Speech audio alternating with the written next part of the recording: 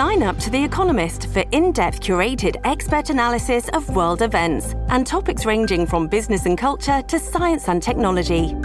You'll get the weekly digital edition, online-only articles, curated newsletters on politics, the markets, science, culture and China, and full access to The Economist Podcast Plus. The Economist is independent journalism for independent thinking. Go to economist.com and get your first month free. This episode is brought to you by Shopify. Do you have a point of sale system you can trust, or is it a real POS? You need Shopify for retail. From accepting payments to managing inventory, Shopify POS has everything you need to sell in person. Go to shopify.com/system, all lowercase, to take your retail business to the next level today. That's shopify.com/system. Hello, everybody. This is Marshall Poe. I'm the editor of the New Books Network. NBN listeners like to read books and buy them. So we thought we'd tell you that right now, our friends at Princeton University Press are having a remarkable site-wide sale. You can get 50% off books, including ebooks and audiobooks, with the code 50, F-I-F-T-Y, at checkout until May 31. You can save some real money on Princeton University Press books. I encourage you to go there and check it out. Welcome to the New Books Network. Hello, and welcome to New Books in Philosophy, a podcast channel with the New Books Network.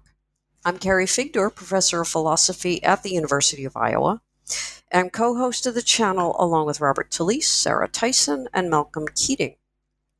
Together, we bring you conversations with philosophers about their new books in a wide range of areas of contemporary philosophical inquiry. Today's interview is with Rasmus Granfeldt-Winther, professor of humanities at the University of California, Santa Cruz. His new book, When Maps Become the World, is just out from University of Chicago Press. There are maps of the Earth's landmasses, the universe, the ocean floors, human migration, the human brain. Maps are so integral to how we interact with the world that we sometimes forget that they are not the world. In his new book, Winther considers how maps get made, used, and abused, and how processes and problems from cartography can be found in the ways we create and use scientific theories. He shows how what he calls pernicious reification, or taking the map or model for what it represents, can arise in science, and argues for contextual objectivity regarding scientific theories, a form of pluralism between realism and constructivism about the external world. The maps and drawings filling the book both illustrate Winther's discussion, as well as the power that maps and theories have to shape the way we think about the world. Let's turn to the interview. Hello, Rasmus Granfeldt-Winther. I cannot pronounce your Danish name. Welcome to New Books in Philosophy. Thank you, Carrie. I'm really happy to be talking with you about your book. Before we begin talking about When Maps Become the World, maybe you could say a bit about yourself, your background, how you came to philosophy, how you came to write the book. I mean, I noticed that you've also, like myself, spent some time, a lot more time in Caracas, where I lived in Chacaito and then Caurimare, which should remind you of various neighborhoods there. Yes. Tell us a bit about yourself. Thank you, Carrie, and thank you for having me on the show. I am a philosopher of science. That's how I think of myself primarily. As you mentioned, I grew up in Venezuela with Danish parents, and I first set foot in the U.S. at age 18, and so I wasn't familiar at all with the U.S. and I've been moving around a bit too, and I have always been interested in philosophy. I remember since I was conscious, basically, since around 5 or 6 years of age, I've always been absolutely obsessed with the relation between science and scientific questions about why things fall and why is water wet and all that, and with the insect life around me in Caracas. And I always found myself asking how and why together. So last thing I'll say is I've never been able to separate philosophical from scientific questions. And I still don't, and I'm become even more convinced with time that they are actually inseparable. Kind of interesting. So, yeah. So the book, in a way, is a compilation of your own thoughts and travels. There are lots of very great illustrations and Yes, everything, throughout, which unfortunately, can't be in the podcast, but they certainly do illustrate a lot of the points and make it very vivid, both the power and the limitations of maps and mapping, which is what the book is about, as well as thank you. the analogy that you draw between map making and map using and scientific theorizing and using scientific theories. So, I guess to begin, what is map thinking, right? I mean, what do you call map thinking? You have a particular view there of what that is. What is that? First of all, thank you for a very nice description of some of the basic elements of the book. It's obvious that you read it pretty carefully, and so I really appreciate that. Then you ask me, what is map thinking? I think what I myself am doing, what we are actually, let me correct that, what you and me are doing together in this podcast is itself a map of the book. So it's abstracted and idealized itself. And I don't think anything can replace, and now I speak both to you and to the listener, but nothing can replace even just perusing the book, just holding it in your hand and just looking through it, even just at the illustrations and maybe skimming it in places. So having said that, I do think this conversation is one of many maps that could be made of the book. And I think map thinking is a way of combining thinking and doing of representing the world. How do we represent the world? We can represent the world, it's very common to humans, in terms of space or spatial thinking. And maps needn't be spatial. And I hope we'll probably get into some of this issue. But primitively, as it were, map thinking is the spatial need and cognitive ability to represent the world around us in a spatial, visual manner. Mm-hmm. But maybe I should stop there. Yeah. Well, yeah, no, that's really important, because a lot of the different maps that you talk about towards the end of the book are not, at least in my own view, is that's not necessarily spatial, but a lot of our original maps are spatial. So I'm just, it kind of raises the question about our cognitive, natural cognitive apparatus or something, in terms of thinking in terms of the structure of the world or of anything, and then thinking spatially about that. Are there non-spatial sorts of maps? So I think there are, but maybe that's putting the cart before the horse. Okay. I know there's a lot of work. Maybe let me try to reframe this slightly, which also helps get at why I even wrote this book. Perfect. I thought there was a beautiful opportunity to combine philosophical discussion and debate around scientific representation and scientific modeling to a whole other domain. Call it very generally cartography. Uh-huh. Now, I suspect that many listeners of this podcast might not be too familiar with the field of cartography, but it is a thriving domain, to not call it a discipline or to not call it a paradigm, but it's a thriving domain of studies, of historical studies, of sociological studies, even of some philosophical study.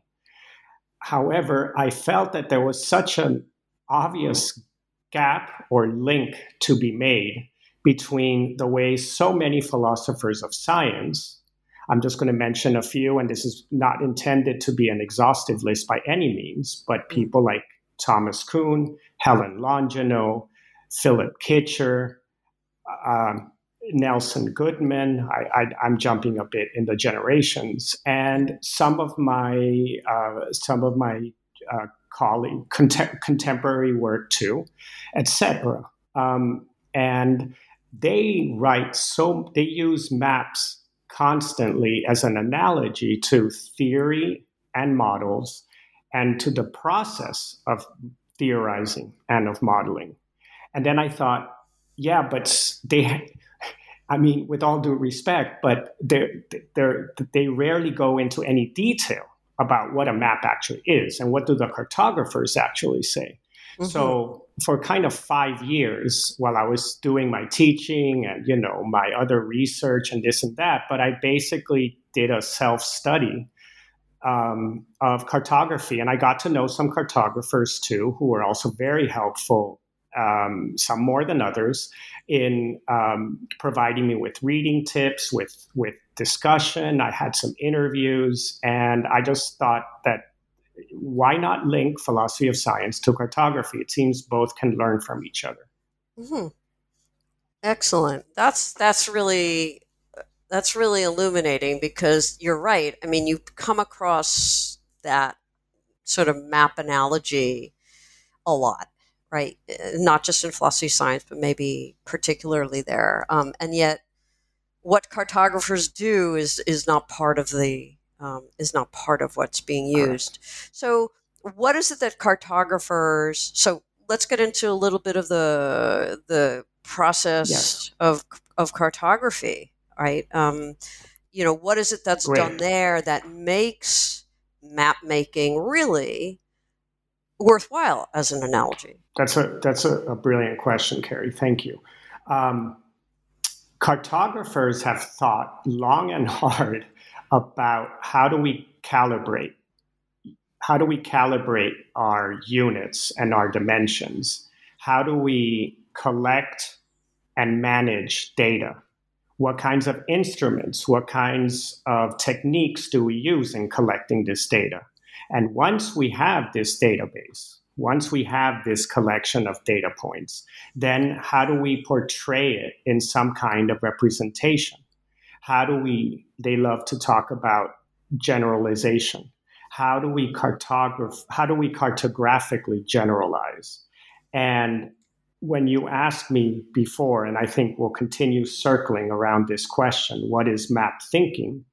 One way that map thinking, even setting aside the possibly more spatial domain of maps compared to scientific models, protocols or practices of cartographic generalization include the following: simplification, symbolization, classification, exaggeration, selection. And when we say selection in cartography, we mean both scale and map projection. Mm-hmm. So these processes of simplification, symbolization, and so forth have obvious analogies between the cartographic domain and the scientific domain. And what I found thoroughly illuminating when I was reading the cartographers was I sometimes would smack my face and just say, or my, whatever you say in English, my forehead, and I would say, wow, this is a much better account of abstraction than anything I have ever seen in the philosophical literature.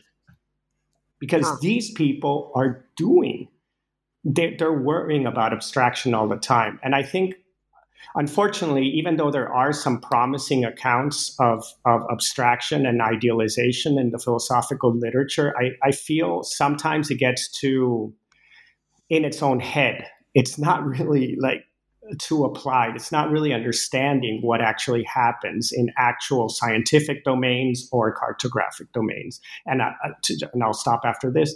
What I felt was the case with the cartographers is at least some of them really do a beautiful job at kind of glossing, giving a gloss and giving a set of highlights, bullet points of the different stages and types of abstraction. Huh. Interesting. So, so these kind of will go into different kinds of maps, right? Well, you have these basic processes. Yes. Abstraction, Yes. simplification, the selection of the scale, projection. I mean, for the spatial ones, as the paradigm.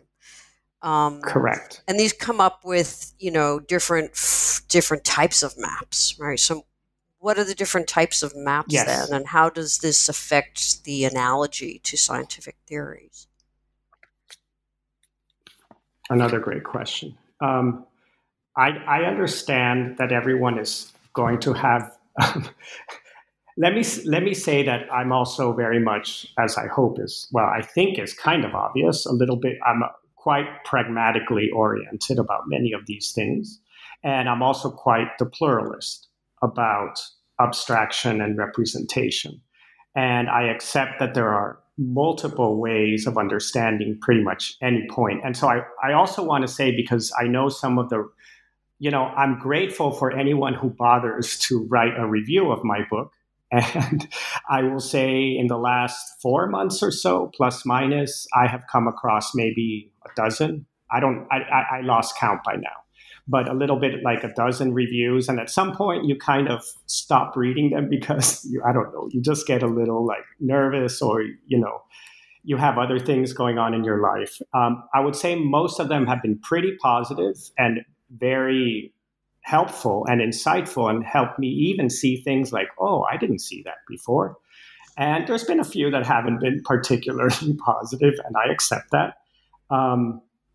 But so I guess I wanted to say that because one thing that I think kind of maybe I haven't gotten across so well is that I didn't write this book to say that the only possible analogy between, for how to understand scientific models and theories was a mapping analogy. Maybe it sounds like I say that sometimes, but, it's a little bit, damned if you do, damned if you don't. Like, if you don't make your argument strong enough, then someone is going to say, oh, you're not really clear here, and I don't really know why you're then arguing it.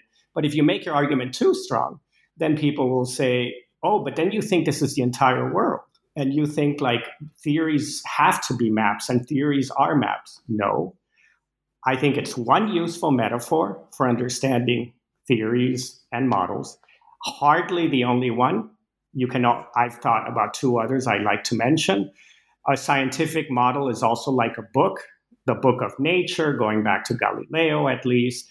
And then there's the constant idea that theories and models are like networks with combining different elements. And there are other metaphors.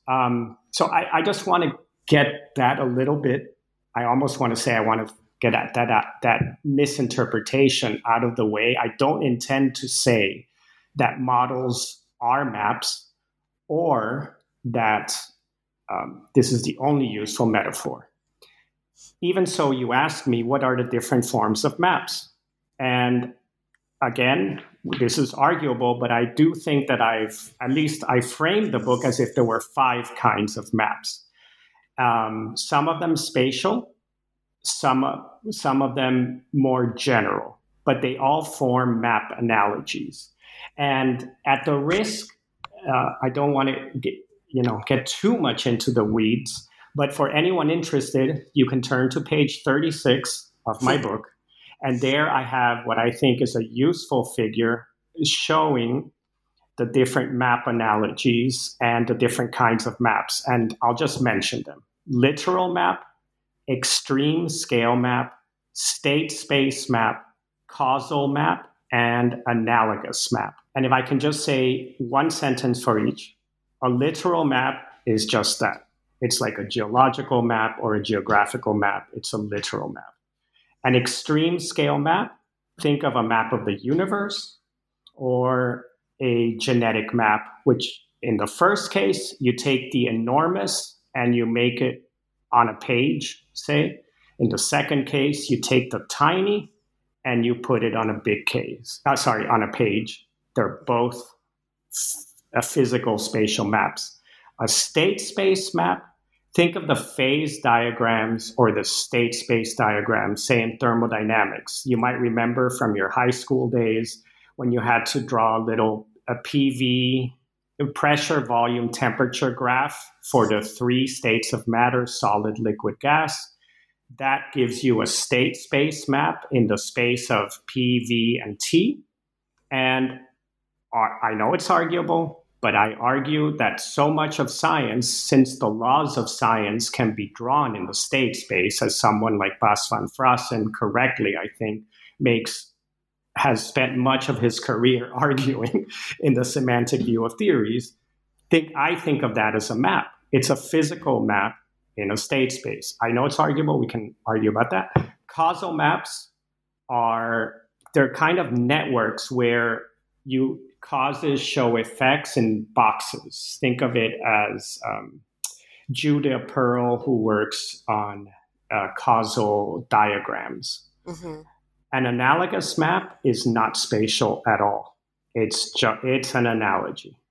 And again, I'm happy to speak about any of these. Mm-hmm. And just returning to a point, and I promise I'll stop after this, returning to a point you made early on when you asked, aren't all maps, well, I think you implied, aren't all maps pretty much primarily spatial? And there's got to be a lot of theories that aren't spatial. Mm. Yes, there's a sense in which you are right, Carrie. There's also a sense in which for example, in cartography, there's map art, or there are cognitive maps, there are personal maps. There's all kinds of subdomains of cartography where we're not talking about literal cartographic maps anywhere. We're talking about when people wake up after a dream and they draw a cognitive map, or they draw a cognitive map of where do they see themselves being in 3 years, or there's a lot of map art. And there are a lot of interesting volumes on how mapping gets used in art, in the art worlds. So those are kind of spatial, but not really. And I know it. I'm not sure I would want to analogize some of that to science, but part of me wants to say, why not? At least at minimum, it shows that not all maps need to be, shall I say, like literally or fundamentally spatial. Mm-hmm. Space itself is a very loose category. I'll stop there. Right. Well, I mean, you've been using word, map, model, structure, and yes. Then, of course, as you mentioned, network, right? So, mm-hmm. Not that we can get into all the detail of those things, but it seems like there's a sense of map, which is what you call the literal map, the spatial map, the ones that you sort of use to navigate. Right. And then there's a more general sense of map where it's essentially just a structure of some sort, something relating the various elements. Mm-hmm. And so I'm just wondering, I can see where there's an analogy of scientific, theorizing to the literal map, to the spatial mm-hmm. map. But it doesn't seem like it's an analogy once you get to the more general sense of map. That's just like a structure, and it's not an analogy. That's just what it is. I see. That's interesting. That's a new thought to me. Thank you. Well, maybe let me put it as a question then. How do you distinguish between, say, a map and then a model? Because a lot of people in philosophy of science, modeling is a big thing, and there's all the elements of, again, of abstraction and representing, and then, so there's a number of elements that are common to both of those. But of course, you're not bringing in the sort of more concrete, maybe, aspects of a map when you talk about a model. Well, you can. Yeah. Excellent question. I did write the Stanford Encyclopedia of Philosophy article on, quote, the structure of scientific theories, end quote. So that's my entry. I spent a lot of time on it, as so many of us have done, and what a great resource in general the SCP is. I spend a lot of time in that entry talking about the syntactic view. It's basically organized into what I call, syntactic view, semantic view, and then following, I think many people, and it resonates with many people's analysis, call now a pragmatic view of theories. So syntactic, semantic, pragmatic view. And I don't think, again, in pluralistic spirit, I think they all point at different aspects. Syntactic view is the structure. Syntactic view really wants to try to find the sort of internal structure to a model. And I understand that a structure needn't be spatial. I agree. It's not. But then, what is the difference between a model and a map? Again, because of my pragmatist or pragmatic leanings, I am a little more interested in what the processes of building and emergence and constructing the model or the map, and then how does the model or map get used and abused? For me, one of the central, to me personally, I think I don't want to say the most important point, but one of the most important points in the book is this concept of pernicious reification. Because I think it's just all too obvious that whether we're doing economics and economic modeling in the social sciences, modeling about heritability in genetics and using analysis of variance, that there's often a conflation or confusion of model and world. And we fall in love with our model. And then we think that model is fully explanatory. And I'm not saying everyone does this. I'm not saying it's like, a universal sin. But I do think, I think it's pretty evident. It happens a lot, and it can lead to issues. And that's why also in the book, based in cartography, I come up with ideas like, let's try to integrate many models, or let's try to look at all the assumptions in what I call assumption archaeology within a model and a map. Mm-hmm. And I know I'm not quite answering your question about structure, but I think I just think it's a really interesting, and it would take probably longer than we have to talk about the relation between structure and world as a mapping relation, because then I know there's also polysemy in the word map, and I know that, and I spend a good amount of time, for example, in chapter 6 when I look at physics and mathematics. In mathematics, the word map and mapping gets used as this kind of relation between two structures, sort of independently of a world. But I think there's an interesting set of issues about mapping is a relation, and cartographers also have something to say about this. And possibly the most influential mathematician of the 19th century, Carl Friedrich Gauss, he started off his career and life as a cartographer, and I don't think that's accidental. So he worried about curved surfaces. He worried about how do you map warped curved two-dimensional surfaces onto a flat plane, just like in a map projection. And the very concept of function and of mathematical function, Gauss gave a kind of new life, in part through the cartographic influence. Again, I'm not saying this is the only influence, etc. But there's a lot of cartographic resonances in philosophy of science and in the formal sciences. So you mentioned, I think, pernicious reification just now, and so I just wanted to get, that was sort of where I wanted to kind of press on a bit. What is that? And you Yes. mentioned, there's a, part of it results from what you call universalizing, and part of it results from what you call narrowing, right? Which seem to be like opposite sorts of things. But what is that? What's the problem? What's the failure? Right. So I don't see them as opposites. Let me just try to briefly explain, although I can see why you say that. And again, thank you for the conversation. And it really is just, I know I've already said this, but it is a little bit like a mini map of my book. And I don't think I can really do justice to, and I'm sure pretty much every author says this, which is fine, but like nothing can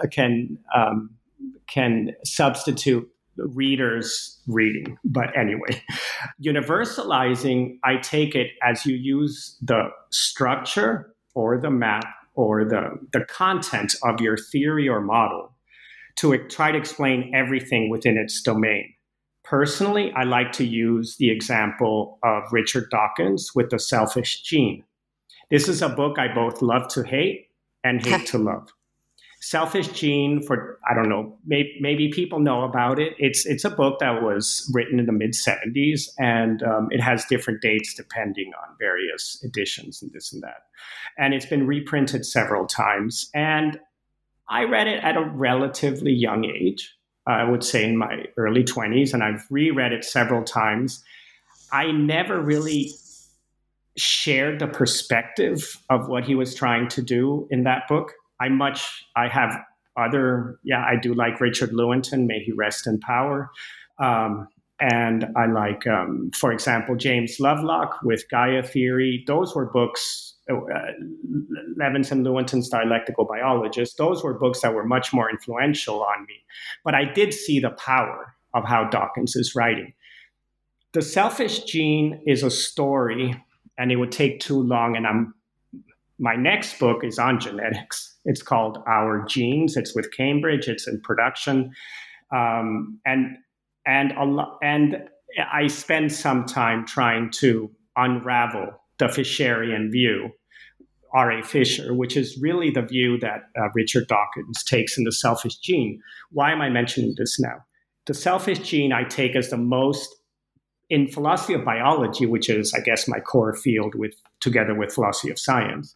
The Selfish Gene is the core, I think, the most extreme example of a pernicious reification, where you take what's called an additive view, an averaged view, that every gene has a certain effect. You're kind of ignoring epistasis or cross-gene effects. You believe you can tell a step-by-step, unit-by-unit story where every gene has a certain allele, which has the most explanatory power and is selected for. And then you can sort of give this full story of evolution on adaptationist terms, selectionist terms, in a step-by-step, locus by locus explanation. I take that as both universalizing, in that you have taken a model and you believe you can explain all of evolution. You can explain human evolution. Dawkins even thinks he can explain human cultural evolution in that book in terms of memes rather than genes. And it's also narrowing because Dawkins is ignoring, for example, views about population structure, or that there can be There can be group selection. Philosophers of biology have published for over 40 years on these issues. I've also published on it, so I'm not going to get into it, but it's both. Selfish gene theory is both an example of universalizing and narrowing your theoretical scope down to a few essential concepts and then believing it can explain everything of human evolution. I see. Okay. Yeah. This episode is brought to you by Shopify. Do you have a point of sale system you can trust, or is it a real POS? You need Shopify for retail. From accepting payments to managing inventory, Shopify POS has everything you need to sell in person. Go to shopify.com/system, all lowercase, to take your retail business to the next level today. That's shopify.com/system. Good. So you contrast that with the view that you support, which you call contextual objectivity, which you also describe as falling somewhere between, I think, realism and constructivism. I mean, that's obviously been a kind of a theme that's lingering in the background. So let's bring it into the foreground. Yes. What is, contextual objectivity, and how does that kind of steer between the realism and the constructivism? Thank you. So I take the flip side of pernicious reification to be what I call contextual objectivity. In order to develop this concept, I built on work by Helen Longino and Bas van Fraassen. And again, I don't want to get into the weeds right here. Longino has a view she calls conformation, as opposed to the usual standard philosophical view or philosophical concept in philosophy of science of confirmation.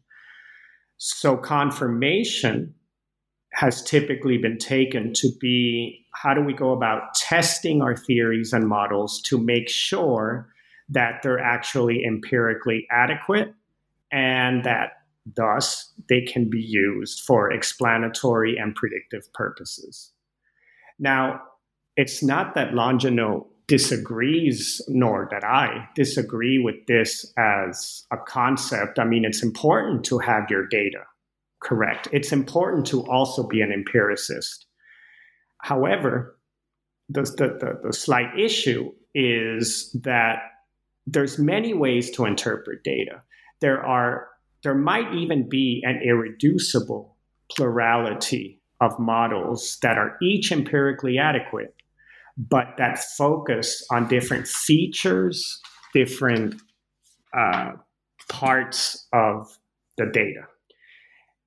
And especially in, say, genetics or biology more generally, there's often a plurality of models. And I mean, I've kind of become convinced after publishing and working on this for over 20 years and reading a lot of interesting people, and I love many of my colleagues' whose work on this, but there just seems to be an irreducible plurality because biological data is so rich in interpretive possibility.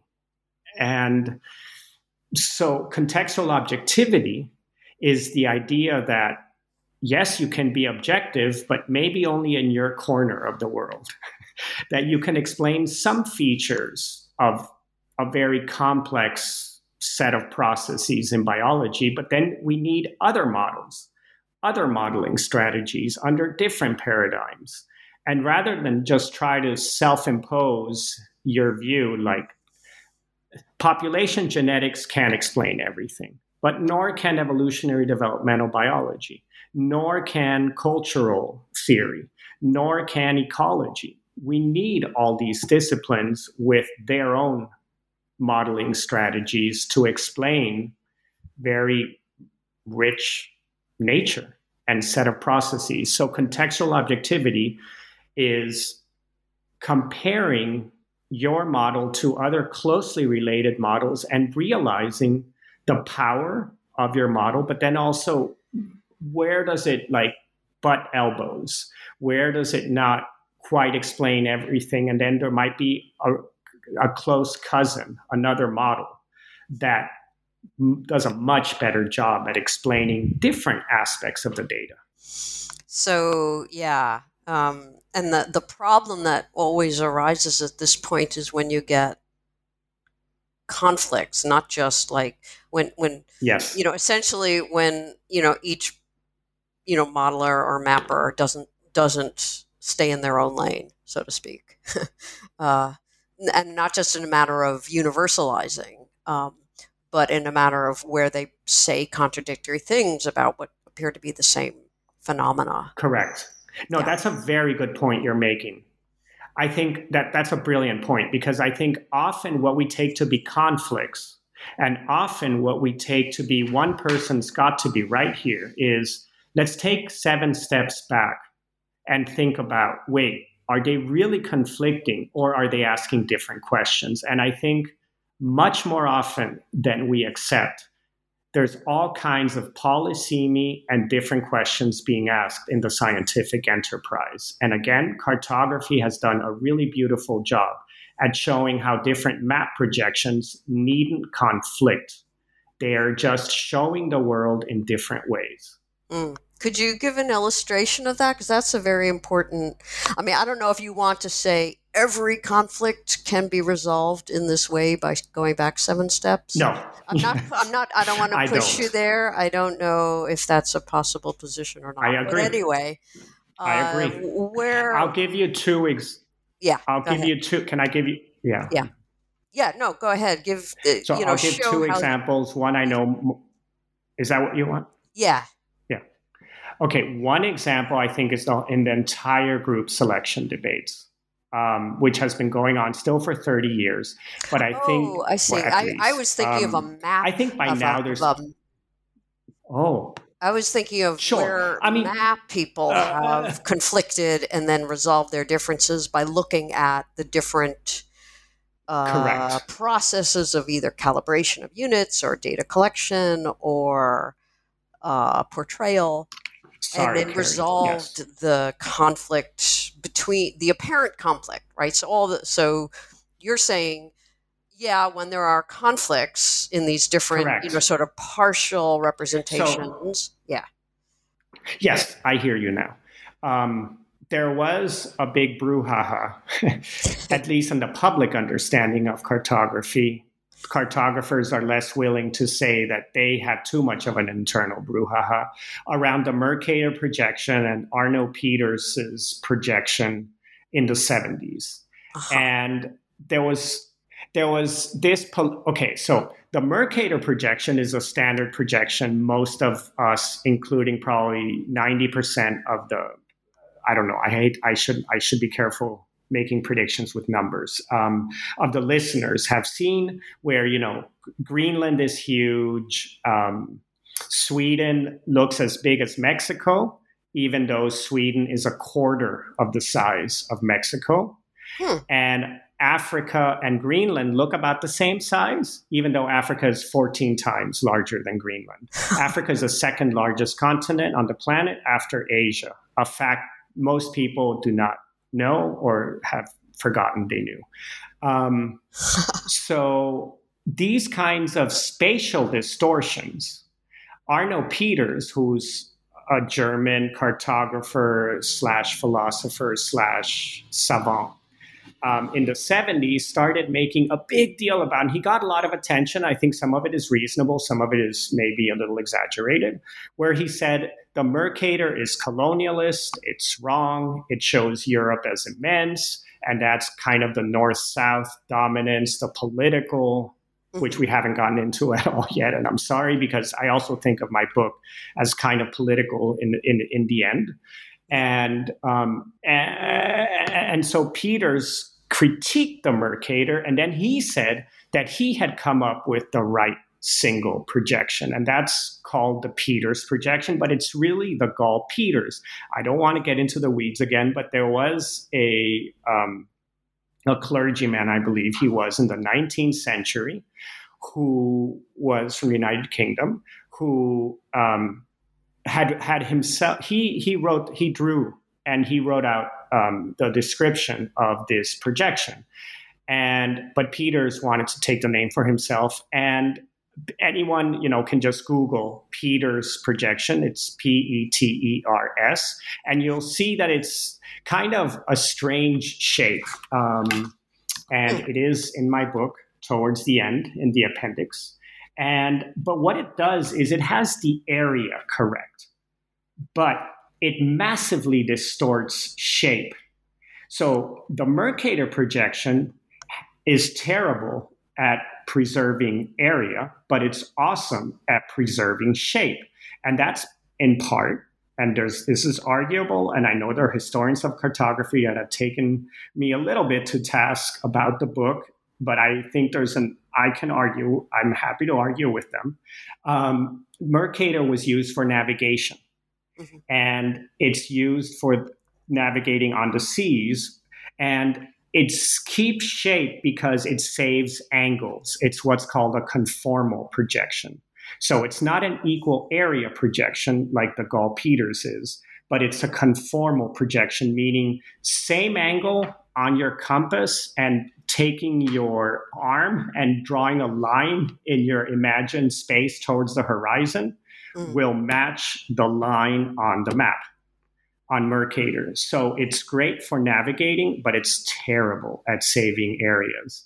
And it's what was interesting is that Peters made this huge conflict about Mercator versus Peters. And then the cartographic establishment, as it were, and there's a cartographer called Dennis Wood, who has a great analysis in his book, the Revisiting the Power of Maps, where the cartographic establishment got very upset with Peters, but instead of then defending Mercator, it just said flat square maps are useless. So there's even articles, and I can cite them. And Arthur Robinson was important in this. He's sometimes called the Dean of Cartography of North America. The American Association of Cartography wrote. There were let me see if I can find the exact. They wrote that flat maps were just terrible, whereas But then after the brouhaha kind of relaxed a bit, then people went back to saying, no, every map, it's not really a conflict. Different maps will save and emphasize different features of the metric properties of maps. You cannot have a perfect map because you're trying to take a curved surface on the globe and making it flat. That is impossible. How about a globe? Metrically impossible. Great question. I get this a lot too. The problem with a globe, yes, a globe is pretty good, but you can't scale up a globe. The globe, by definition, has extremely little data on it. You would need a globe as big as the Earth, or even somewhat as big as the Earth, and that's just not really possible. And you can't make a part of a globe, because then you get all these metric distortions back again. So, okay. A globe is not going to save you. Yeah. What can save you? Yeah. What can save you, and this is interesting, is GIS is a lot of the electronic modern mapping. And that's something, I guess, now 45 minutes into that we should probably get to. Well, actually, that was kind of where I was going to go, because, with GIS now, I mean, as you mentioned in the book, I mean, you've got a huge, I don't know, complete or nearly complete, or anyway, huge data set. And from that very same data set, you can generate lots of different maps or representations. And so the motivation or motivation Correct. for pernicious reification is somewhat lessened, because you're aware that the there's this data set, and your map is one way of projecting it, and so you're not going to mistake your map for the the way things like really are, because well, there's this massive data set, and that's really what's doing the work, so to speak. So, I mean, would that be a correct way of saying what GIS has done, or GPS, and basically computers have changed how maps, how cartographers and then think about their maps? I mean, does that prevent the sorts of controversies that we had with Mercator Peters or Dawkins and other people with genetics? You kind of went into that, but not as much. Will that way of thinking prevent the pernicious reification, or at least help us avoid it to a greater extent? Yes. Very interesting questions.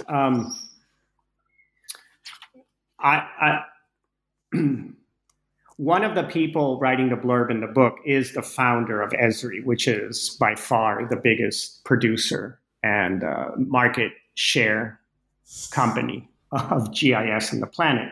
And I met him by chance in a cafe in San Francisco, and I was wearing a map shirt. And I didn't know it was him at the time. He was sitting right next to me. I was with a friend, and I guess he was with his wife, as I found out later. And he just started talking to me. He just like, wait, where's that shirt? And it was a shirt of Southern France, topographic map. And I just started talking to him. And then I asked him who he was or something. And he said, I'm Jack Dangermond. And then I kind of got what's the word? Starstruck. Because I mean, I know who he is. And I said, wait, you're Jack Dangermond of Esri? And then he laughed and he's like, yes. And then we had a good chat, and he was very nice. And he invited me down to Redlands, where Esri is.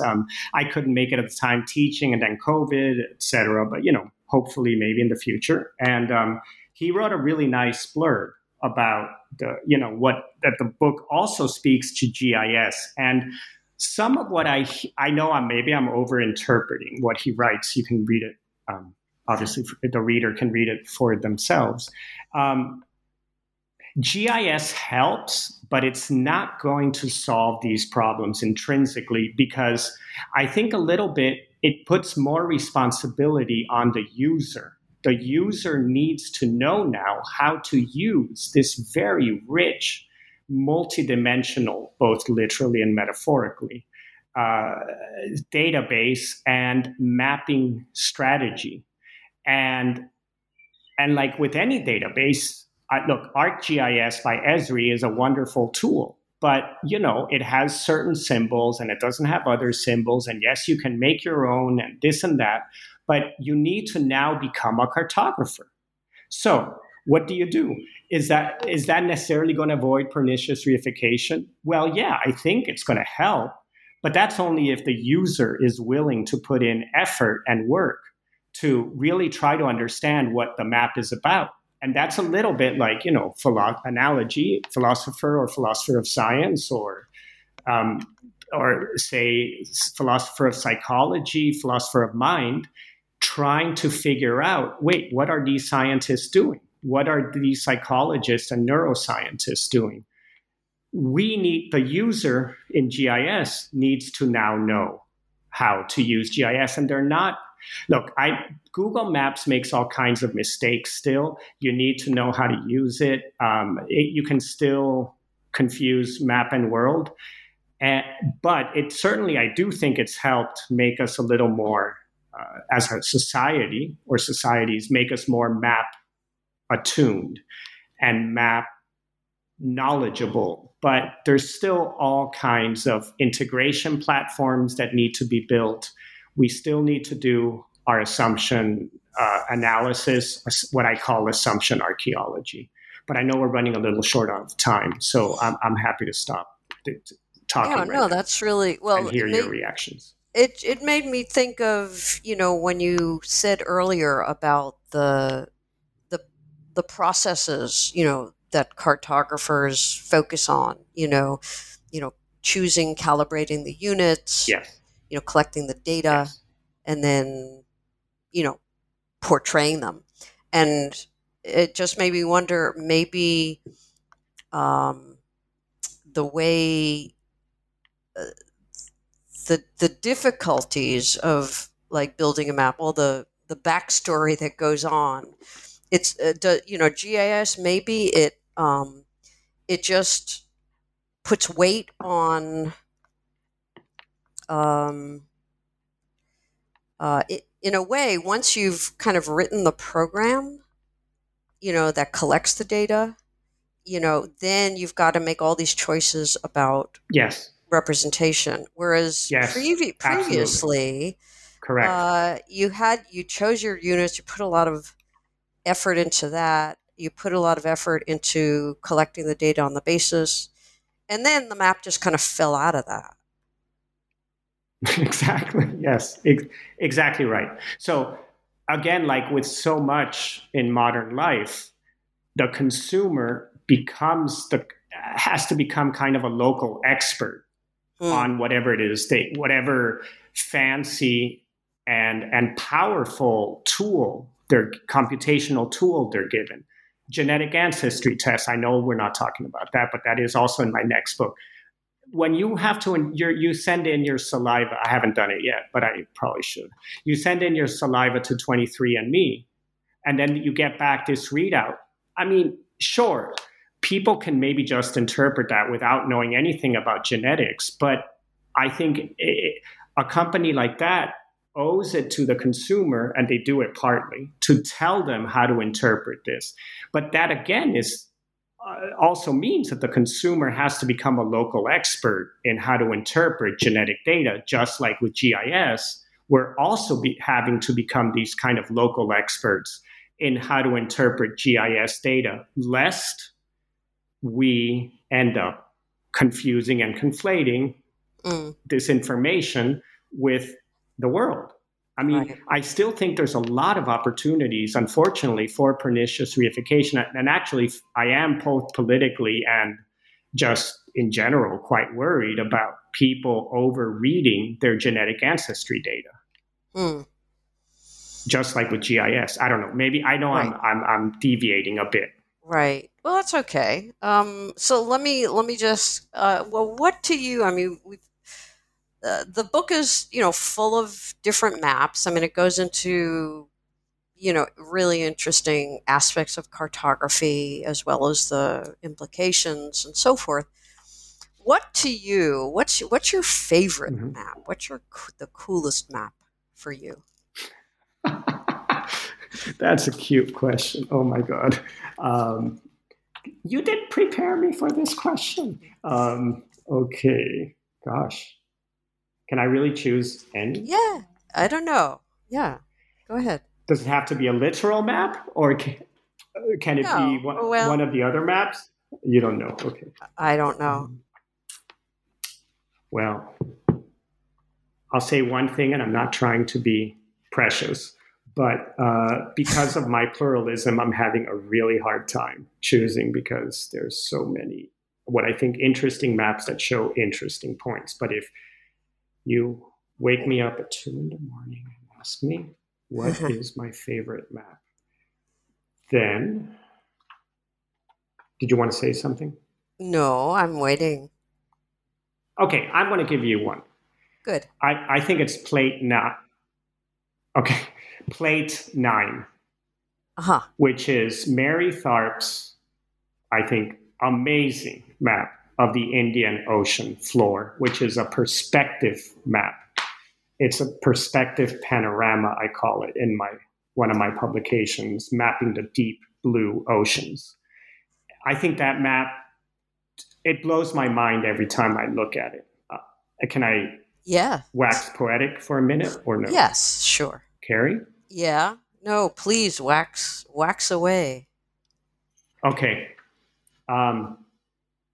The first of all, Mary Tharp's biography is extremely interesting and is, I think, a prime case of an amazing woman in science who, for various personal, political, and historical reasons, was experienced, sexism in science. There's no doubt, and who yet managed to draw these amazing maps of the ocean floors. Probably many readers have seen in National Geographic the Mid-Atlantic Ridge map.